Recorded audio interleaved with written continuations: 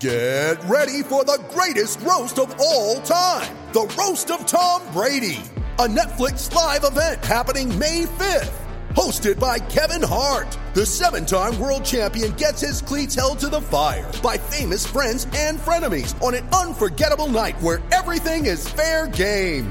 Tune in on May 5th at 5 p.m. Pacific time for the Roast of Tom Brady, live only on Netflix. With threats to our nation waiting around every corner, adaptability is more important than ever. When conditions change without notice, quick strategic thinking is crucial. And with obstacles consistently impending, determination is essential in overcoming them. It's this willingness, decisiveness, and resilience that sets Marines apart. With our fighting spirit, we don't just fight battles, we win them. Marines are the constant our nation counts on to fight the unknown. And through adaptable problem solving, we do just that. Learn more at marines.com. Navigation system. Please say a command. On. Ignition. Powered. Seatbelts. Fastened. Shift. Drive. Twin Cities sports fans, hold on tight. Live from the TCL broadcast studios, this is The Ride with Royce. The Timberwolves were early on in this collapse by the Cleveland Cavaliers. On January 8th, they visited Target Center, and the Timberwolves defeated them 127-99. And we all figured that was just kind of a little blip, didn't we, fellas? That this was a 2-3 week thing. Very temporary. 2-3 week thing the Cavaliers might be going through. Well, then came Saturday night. As the collapse continued, they got beat 120-88, the Cavs, by Houston, nationally televised game. And then Tuesday at Orlando, we were bad-mouthing our Fighting Wolves when they managed to lose at Orlando a couple of weeks ago. Yeah. Last night, they led by 21 points in the first half at Orlando, the Cavs, and still managed to end up getting beat by 18. Yes, they are 1-6 in their past 7 games. On the they have just absolutely gone in the tank. Tyronn Lue, their coach, got sick in the second quarter last night when they were playing good. Imagine how sick he would have been if he had to watch it. But Manny, you and I were talking earlier. They're going to see the best this collection of Cavs have tonight. Yes. Or they're going to get off to a fast start. They might see the worst, huh? Yeah. If the Cavs decide to pack it in. Yeah, I mean, I'm very, very curious as to what Cavs team we're going to see against the Wolves tonight, because this could be like they basically tank it and Tyronn Lue is not going to survive the season, even though, he was given, that sort of, what do they call it, the kiss of death, so to speak, that he's not in any trouble, from the front office and that sort of thing. But this is also, I think, setting up for, because it's the Wolves, right? Yes. And anytime, the Wolves seem to be getting into a situation where they're going up against a team that's reeling, and then they especially when it's from the East. Yeah. Well, hell, the game against Orlando that you talked about a few weeks ago, Orlando had lost like 8 in a row or something like that going into that game. They'd won one game since December 10th or some damn thing. Don't we, though? I know that the Cavs are dealing with injuries and ineffective play from a guy that they were counting on in Thomas, but don't you kind of think they're going to figure it out at some point here? I'm not sure. They still have the best player on the planet. They're not going to beat the Warriors. I get that. They'll make the playoffs and be in the division, but I'm not sure they can beat Boston or even Toronto. Toronto's they don't playing guard really well. Anybody, apparently. Yeah, it's bad. Well, they don't have Kevin Love for a couple more weeks, and it's. And in a controlled thing that is absolutely LeBron, they was asked last night with the trade deadline tomorrow, would you waive to get out of here, would you waive your trade thing? And he said, no, I'm in here for the long haul. And then he kind of corrected himself and meant to the end of the season. Right. He said, he is so gone after this season. But here's the other thing. I don't know where he's going to go, though. He is not going to. He still hates Dan Gilbert. Oh, yeah.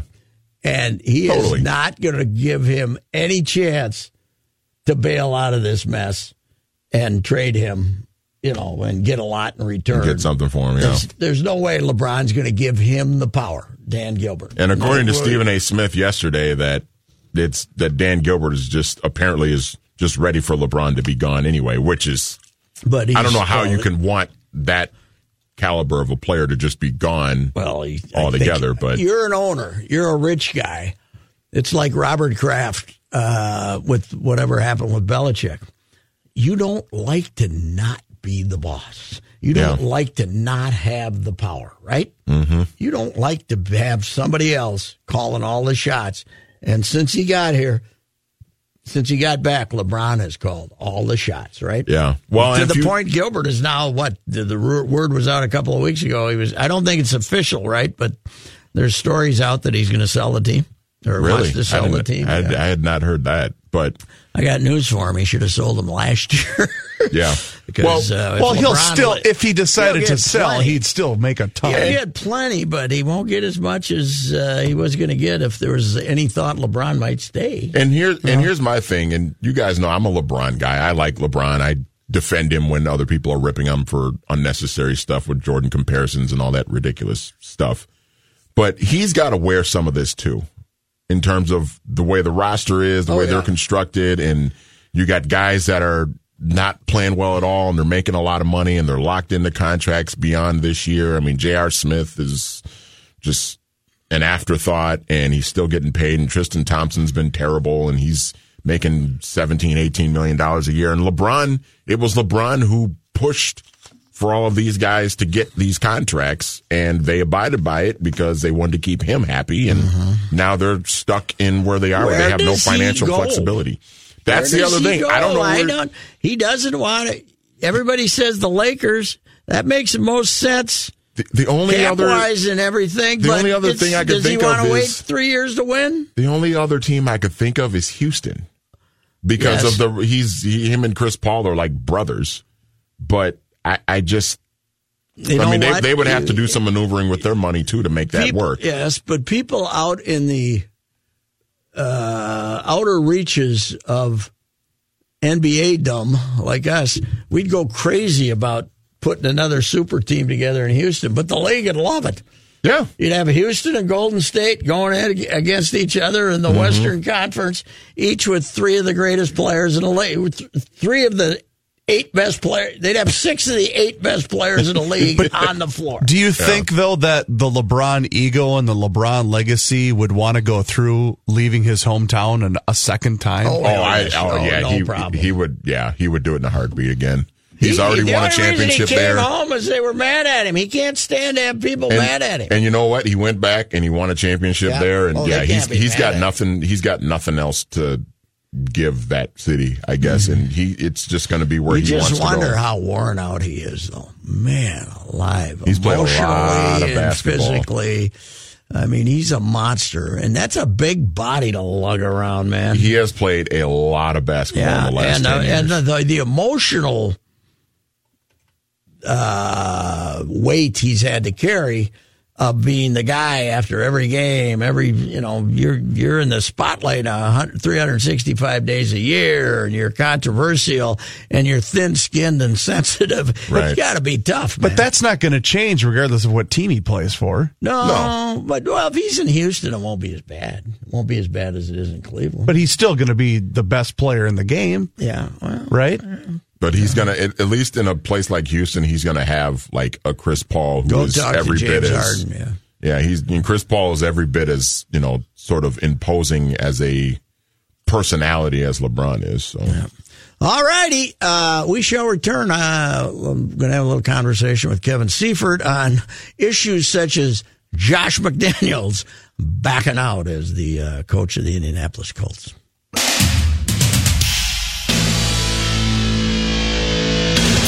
Talking Purple right now on The Ride with Royce. Kevin Seifert from ESPN. It's Kevin Seifert. Here with Kevin Seifert. We have ESPN's Kevin Seifert. It's ESPN.com's NFL Nation reporter Kevin Seifert, presented by Mystic Lake. Kevin Seifert is with us. Kevin, the Josh McDaniels story is amazing. I saw somebody tweeted out that this proves that the Patriots are a cult. It's it is. I see his agent today has said that he's done with Josh McDaniels, although apparently they've broken up a couple other times and come back together. So. Yes, his agent is Bob Lamont, who is the leading NFL kingmaker, and if you want to be a head coach in the NFL, he's probably your top agent to hire. He's or a general manager. He's very good at that, and his blessing or his lack of a blessing is very noteworthy amongst many decision makers. There have been lots of rumors that Josh McDaniels was not a done deal, but we all kind of took it as the Patriots being so locked in on, we're on to Cincinnati, we're on to the Super Bowl, we're not focused on anything else. It wasn't that he was avoiding any kind of confirmation or wink nod in public because he didn't want to take the job. It was that he was just focused on the Super Bowl, and that's all, and that's the way they do things. And then, in a way, that's what ended up happening in that, they play the Super Bowl Sunday, they get back Monday. On Tuesday, he goes in to clear out his desk, and he gets pulled into Belichick's office or into Robert Kraft's office or wherever they had it for what our guy Mike Reese, who covers the Patriots, said would just be a sort of assumed to be an exit meeting. Thank you very much, for your contributions. Maybe we'll run into each other down the line. And it turned into this really aggressive recruiting process where they told him point blank how much they think of him, how much they think he's crucial to the operation of the franchise, and how they can't foresee, going forward without him. And this was the first time he had heard any of this, or any real interest on the part of the franchise to aggressively keep him. And probably because they were just focused on the next week. And it's in their minds, we focus on the off-season and the off-season. So that's when the conversation happened. Had it happened in December when this whole thing started, he probably wouldn't even have been interviewed. But in the end, that's when they got to it, and that's when he received the assurance that he was critical to the operation of the Patriots, and that's when he decided to back away. And Belichick, that Mike Reese, who does a great job recovering that team, reported that basically Belichick said, I'm going to show you how I do everything here. It sounds like we're going to prepare you to take over the job is basically what it sounds. I'm going to show you how I manipulate a roster. I'm going to show you this and that. Apparently through the years, Belichick didn't show his assistants how to do this. Huh? And who didn't lie awake at night when they were a kid, hoping that one day Bill Belichick would show them how he manages the salary cap? But that, when you take that in a broader perspective, it sounds like he's going to be put in a position to be sort of the assistant head coach, in addition to being the person who really does run the offense. Belichick came up a defensive guy. He obviously has brilliance on all sides of the ball, but people who are around the team say Josh McDaniels and Tom Brady basically run that offense, come up with the schemes, and that Belichick, if he concentrates on one side of the ball more than the other, it's certainly defense. And so that's... By all accounts, however, they gave him no assurances in writing even verbally that he's going to be the next coach. But I guess he feels like this is still a better deal for him to keep learning and working and keep burnishing the resume. As long as Tom Brady's around, he's probably going to have a pretty good offense, and it's not as if his football resume is going to deteriorate, and he'll learn some more. And eventually, even if people are mad at him now and aren't going to hire him now, I mean, there's always a shortage of quarterback gurus or people that teams perceive to be quarterback gurus that people want to hire to help their team get better. And so I can't imagine there being a scenario where Josh McDaniels keeps succeeding with Tom Brady and maybe the guy they draft to back up Tom Brady next year. And there aren't some teams. I mean, if Cleveland fires Hugh Jackson in the off season, are they going to not, even look into Josh McDaniels because he backed out of the Colts? I mean, of course they would. I would assume want to evaluate all possible candidates. Yeah. Now, the picture that was tweeted out, the photo of Kraft and Belichick having dinner together in some restaurant, was that Monday night? I saw it. I saw the photo of them that was on Twitter of them. I haven't seen that photo, but it probably would have to be. You're wondering if it was Monday night and they were plotting this out to take one last shot at keeping McDaniels. That's the likely. It wouldn't have been Sunday. It wouldn't be back in time. So Monday would be the likely. If that was the case, that would have been the likely timing. And then late Tuesday afternoon is apparently when this meeting with McDaniels happened. It didn't end until like 7 or 7:30. Yeah, boy, that's Indianapolis. Of course, if they don't get Andrew Luck back, that isn't too great a job right now. You don't know what his situation is, but it's if those two teams are on each other's schedule next year, that'll be fun. They are. They play in New England though, so Josh McDaniels won't have to face the fearsome Colts home fans. So, what's your theory on no holding penalties and all those dropbacks? Was there actually was there actually no holding that took place in that no obvious holding that took place in that entire game? I didn't. Well, I got to admit, where I was sitting, I couldn't tell, but I didn't see anything that looked too bad.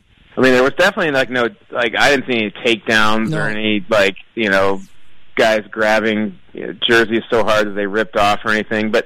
We always talk about it, how penalties kind of decrease in the playoffs, and you can't really, if penalties are going to decrease, you can't do it through false starts.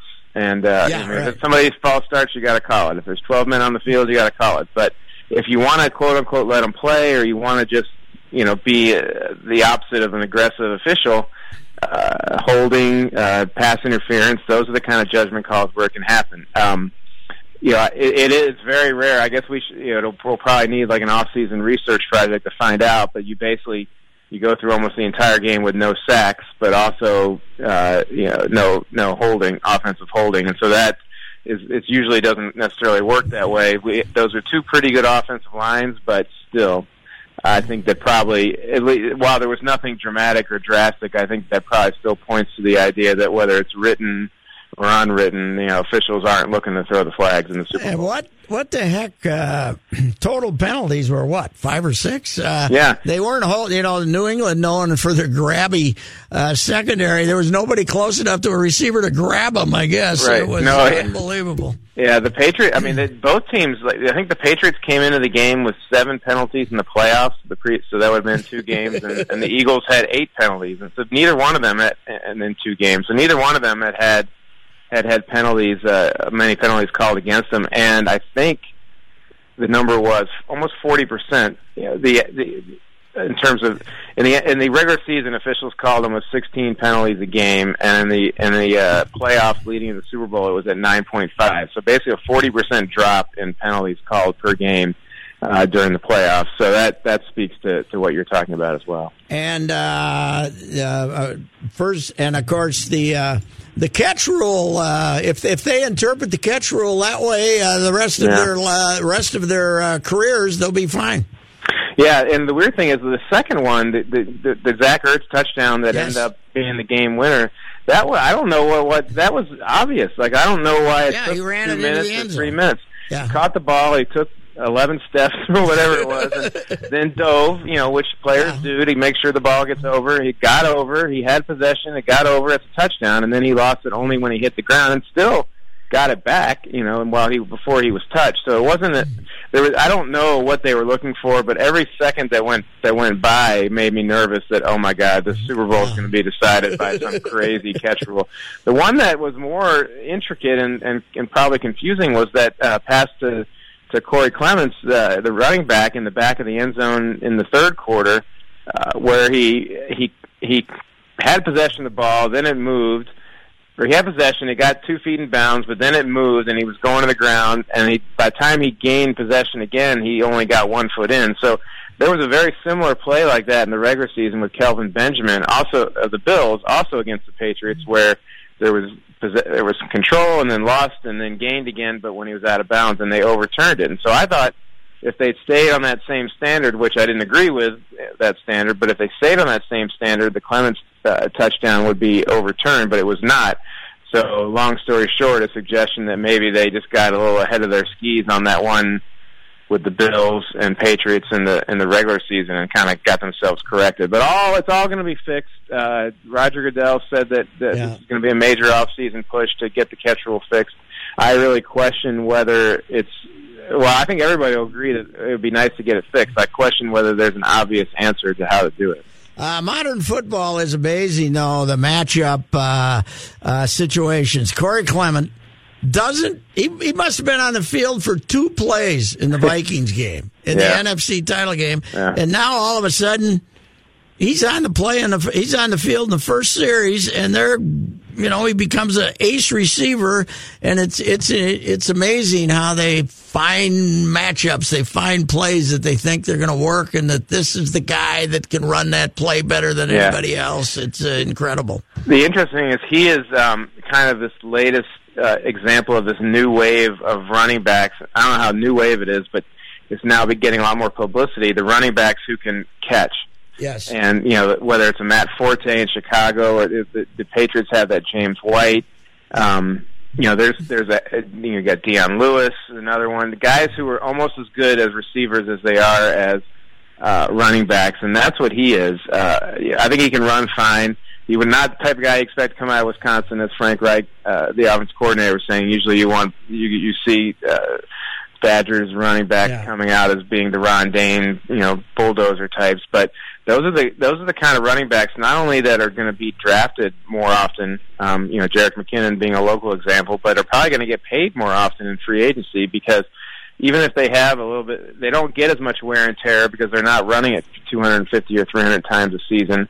And even if they do, they can still be very valuable in the passing game. So those are the kind of running backs to keep an eye on when we talk about who is of value and who isn't, because I think teams are more and more finding value in position flexible players like that. Kevin, one last thing. Malcolm Butler, we will never hear the truth from Bill Belichick as to why he didn't play. And if Malcolm sticks to his story and nobody has video of him smoking weed or something, I don't think we'll ever know the story of why he didn't play. No, maybe it'll be one of those where once he signs with another team and he's got a contract and he's been paid, he'll sit down with somebody and it'll all come out. But the Patriots have a funny way of just maybe like a black hole, just all the information gets sucked in, it never gets sucked out. And so I don't expect necessarily to have a full picture of that. And I don't know if there's a simple answer. I don't know that Belichick just it was just as simple as punishing him for something, or it was as simple as a game. It would be surprising if it was as simple as him just thinking he didn't match up well against the other team, given how often he played during the season. Yes. So it's possible that there's like a whole bunch of things that happened and it created a perfect storm where he didn't play. And Albert Breer from the QB reported that not even Bob Kraft knew that he wasn't playing, and he was sitting up in the owner's box during the game saying, why isn't the guy playing? So who knows? And I don't know, as you say, if we'll ever know, but I doubt it's something very simple that could be explained in a straight line. Kevin, thank you, sir. We will talk to you later. Okay, Patrick. All right, Kevin Seifert, NFL Nation blog, ESPN, and we'll be back with the Johnny Height Sports Update, and this one is filled with information, like all of them, but particularly this one.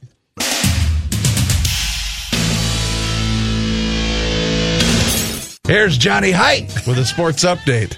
This update brought to you by Exergen Temporal Scanner Thermometer. Bad cold and flu season is upon us. The main difference between them is the flu brings a fever. Be prepared with the Exergen Temporal Scanner Thermometer, backed by more than 70 clinical studies. Minnesota Wild got some bad news this afternoon. How bad? Defenseman Jonas Brodin had surgery to repair a broken left hand. Oh, no. He'll be out 3 to 4 weeks. The hands on prominent local athletes are hurting here, Santana. Don't get cute with that, Kenny. Yeah. The surgery. No, I was just going to say he's a hockey player. He'll be back in 3 days. True, man. That's true. They'll have him cut it off. He'll be like Woody Harrelson. Yeah, I'm all right. Put me in, coach.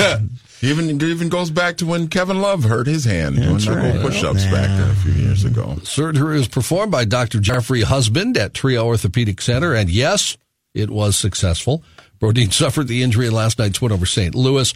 Today at practice, Bruce Boudreau, the coach of the Wild, said, "You've heard it all around the sports world this year. Next guy up." That's it. Mm-hmm. I wonder if Mrs. Husband gets sick of people saying, "Hey, what's your husband's name?" She says, "Husband." Husband's kind of like who's on first, right? The whole deal there. Wild opened a 5-game homestand with a game He's against on second. Arizona tomorrow night. What's wrong with you? The Wolves in action tonight. They are playing LeBron James and the Cleveland Cavaliers in Cleveland.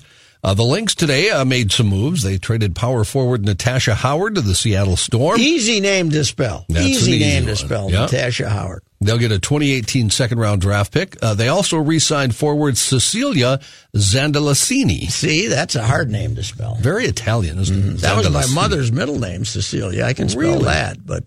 Just call her Cece. Mm-hmm. The sign and trade deal with Seattle will net the Lynx the 17th overall pick in the 2018 draft, plus they have the right to exercise a swap of first-round picks in 2019. The Lynx also signed free agent forwards Lynetta Kaiser and Endy Miam. No easy names. So they can swap first-round picks in 2019? That's what it said. It said they have the right to exercise a swap. So I suppose it's. I was going to ask, how many rounds did they have? You said a second-round pick. I had no idea how deep the WNBA draft went. I have no idea. There's only 12 teams. Yeah. I think they have 3 rounds. They have 3. Okay. That'll be something to watch if Seattle has a bad year in 2019, and the Lynx can maybe swap picks with them, get a top 2 pick or something. I was looking up the Celtics dynasty in comparison to the Patriots dynasty. I think it started in 56. 9 in a row. 8 teams in the league. Really? 8 teams in the league. So a bit different of a landscape is what you're saying. I'm saying it was a different landscape. That would have been Cousy and Russell, right? Yeah. Hennepin County judges ruled in favor of a Twin Cities-based bank, saying former Viking Adrian Peterson has to pay the balance of a loan on which he defaulted. Most of us do, don't we? Judge Laurie Miller ruled that Peterson has to pay a total of $609,786 to Crown Bank. He'll also have to pay... Starring on episode 2 of Broke 30 for 30, Adrian Peterson. He's going to have to sell his camel. He is going to be broke in 5 years. Oh my gosh. Peterson also has to pay Crown Bank's attorney's fees, which are almost $29,000. The bank filed suit against Peterson in October, saying he defaulted on a $2.4 million loan he took out in May of 2016. He had paid... Why did he have to take out a loan when he was still making all that money? What is wrong with him? Wow, that's too bad. He did pay the loan down to almost $595,000 after entering into a forbearance agreement. Always spend somebody else's money. That's a good theory. Until they want it back, right? Yeah. I had a buddy, Kenny, in college that would apply for every credit card that would come in the mail, and he'd say, those were the days. He's like, Reavers, this is free money. I'm like, dummy, you got to pay that back someday. No, this is free money, he would say. Money. Yeah. Well, Russell Wilson got traded today. Yeah, okay. To the Yankees. All right. By the Texas Rangers. Mm-hmm. Wilson. What'd they get for him? Yes. Cash considerations? I haven't seen that in any story, to be truthful. But apparently he just always wanted to be a Yankee, and Texas and New York worked it out. Cashman worked it out with John Daniels of the Rangers. That damn evil Empire Yankee team. They're always trying to get all the good players. He actually will go to training camp. He loves baseball, as we all know. He's played with the Rangers, and he'll go to training camp for a brief time. Just to those cheap Poleats didn't trade for him. I just discovered what I haven't heard from Jim Cott. If he's going to join us again this year. Sure. Okay. I sent the text to Brad Lane. You did? I sent it to Brad. I didn't send it to anybody, but it was sitting there for Brad Lane. So, sure. Well, it was the 2 names don't even start with the same letter. HIJKL. They're pretty close. K and L. Hey, are you okay, Sid? Wow. I'm only joking, Pat. I didn't mean that seriously. Don't get upset and sad. Don't get sad. I'm worried about myself. There's no doubt about it. Well, can Brad be on the show then? Or? Hello? Thank God we got the Football Fun Fest. They want to keep me around. Hello? Oh, goodness. All right. Well, did Brad confirm whether he's going to join us then or no? Take a hike, John. All right. I got to send Cott a text. I didn't get to see much of last night's Gopher-Nebraska game. They couldn't have played that bad, Nebraska. What's going on with Nebraska, by the way? They're scoring 90 points. They're good. They used to try to beat you 54-48. Where did he get his players? Nebraska and Ohio. A bunch of guys bail on him, too. Yeah, right? Nebraska and Ohio State are obviously the two most surprising teams of conference play this year, but they can shoot. They're good. Nebraska came into the season, I think even Miles was on the hot seat, but I was just going to say, Tim's seat was pretty sizzling going into this year. He's a really good guy. I'm glad to see it. Matt, guy can sweat, though, man. Oh, yeah, he can. He's always got the pit rings rocking before halftime. But he's an amazing story. He started at Mayville State. Yeah. You know, you talk about Doug Peterson. Okay, that's even big. He had an NFL background. He might have coached at a high school, but he's not a high school coach. Right. You know, Tim Miles' Mayville State was where it all started for him, and he went up one rung at a time, and it's good to see him doing that. And I bet Nebraska people have started filling that arena because, you know, their basketball is stunk traditionally for 100 But they have a years. beautiful facility, right? Yeah, they do, but I don't think it would take much to get them excited. Do you? Oh, heavens, no, not at all. But the problem, Pat, and I've been saying this for weeks, and last night was, I think, their chance to win their last conference game, because you look at the schedule, they ain't going to do it going forward. Their problem is they can score, they can't stop anybody. They play no defense. But if you get McBrayer, I'm not been the number one defender of Patino, obviously, but if you get McBrayer out of the lineup and Coffey out of the lineup and Reggie Lynch out of the lineup, you got guys playing 30 minutes that don't belong. Michael, True. The hurt kid, God love him. And their depth should be at MSU Mankato. Their depth was a concern even before Lynch got suspended and before Amir Coffey got hurt. I get all that, but you would still think that somebody would stand in front of another player from the other team and stop somebody once in a while. You know what was a disaster in retrospect? They panicked 4 years ago. The first year that they were in charge, not the first year they replaced Tubby, not that recruiting group, but the next year they set up the deal where they got Konate and Jeju.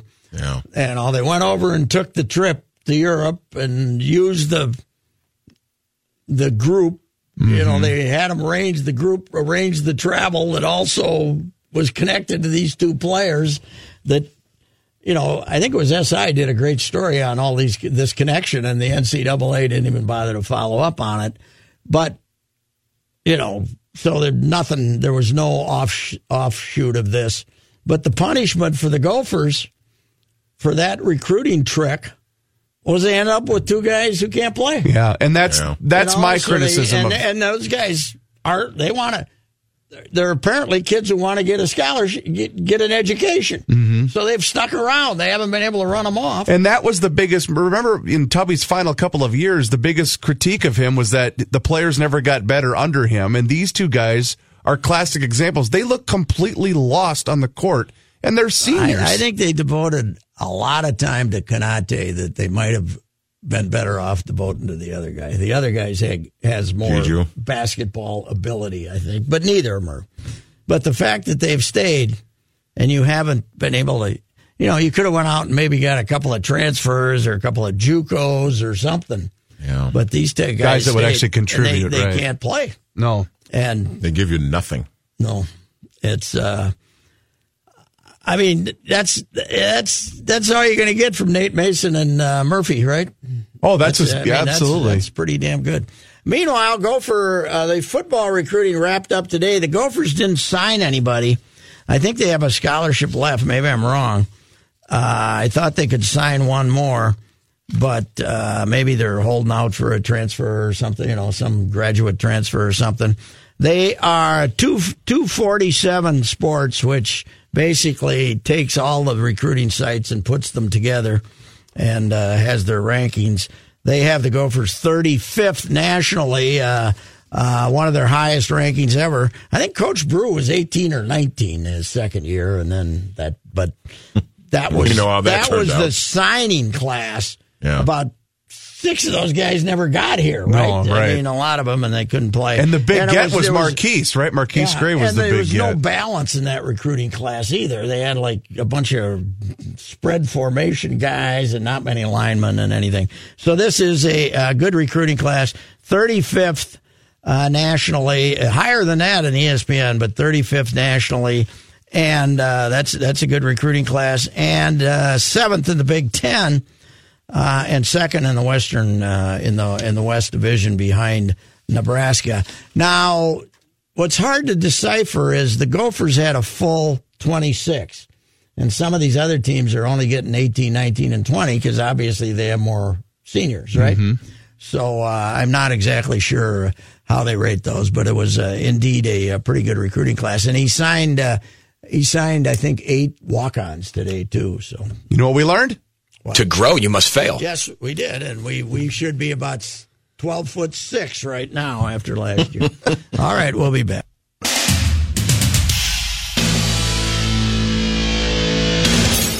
Quiet, please. We'll be on the air. And now, this day in history. Patrick? February 7th, 1964. Pan Am Yankee Clipper Flight 101 from London Heathrow landed at Kennedy Airport in New York, and Beatlemania had arrived for the first time in the United States. This was only 6 days after I Want to Hold Your Hand gave the Beatles their first #1 hit. At Kennedy, the Fab Four, dressed in mod suits and sporting their trademark pudding bowl haircuts, were greeted by 3,000 screaming fans who caused a near riot when the boys stepped off their plane and onto American soil. 2 days later, McCartney, Ringo, George Harrison, and John Lennon, ages 21, 23, 23, and 20, made their first appearance on the Ed Sullivan Show. And some of the greatest TV I've ever watched as an old guy. Oh, yeah. Was the 50-year anniversary of the Ed Sullivan Show. That was spectacular. When they, in 2014, yes. when they, Ringo was there and McCartney was there, of course. But they had Alicia Keys and John Legend. That was the best performance. Yes. Oh, that Adam was great. Levine did a great job of singing Ticket to Ride, and they had that little wimp Ed Sheeran up there. I didn't think much of that.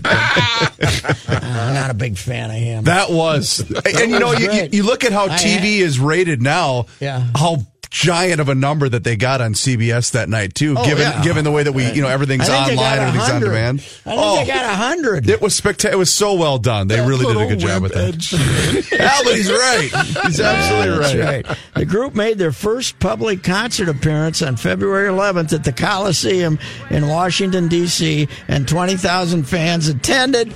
And nobody ever heard a thing at one of their concerts in the U.S. except for screaming. All they heard was screaming from 14 to 22-year-old women. It was a phenomenon you guys will never experience.